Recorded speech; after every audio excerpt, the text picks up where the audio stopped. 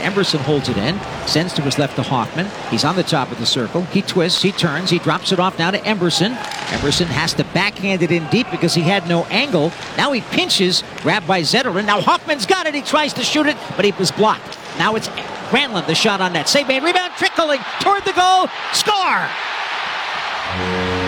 Andrew Kopp swept the puck out, and somehow a stick got in there and jammed it back in, and the Sharks have tied this game 1-1.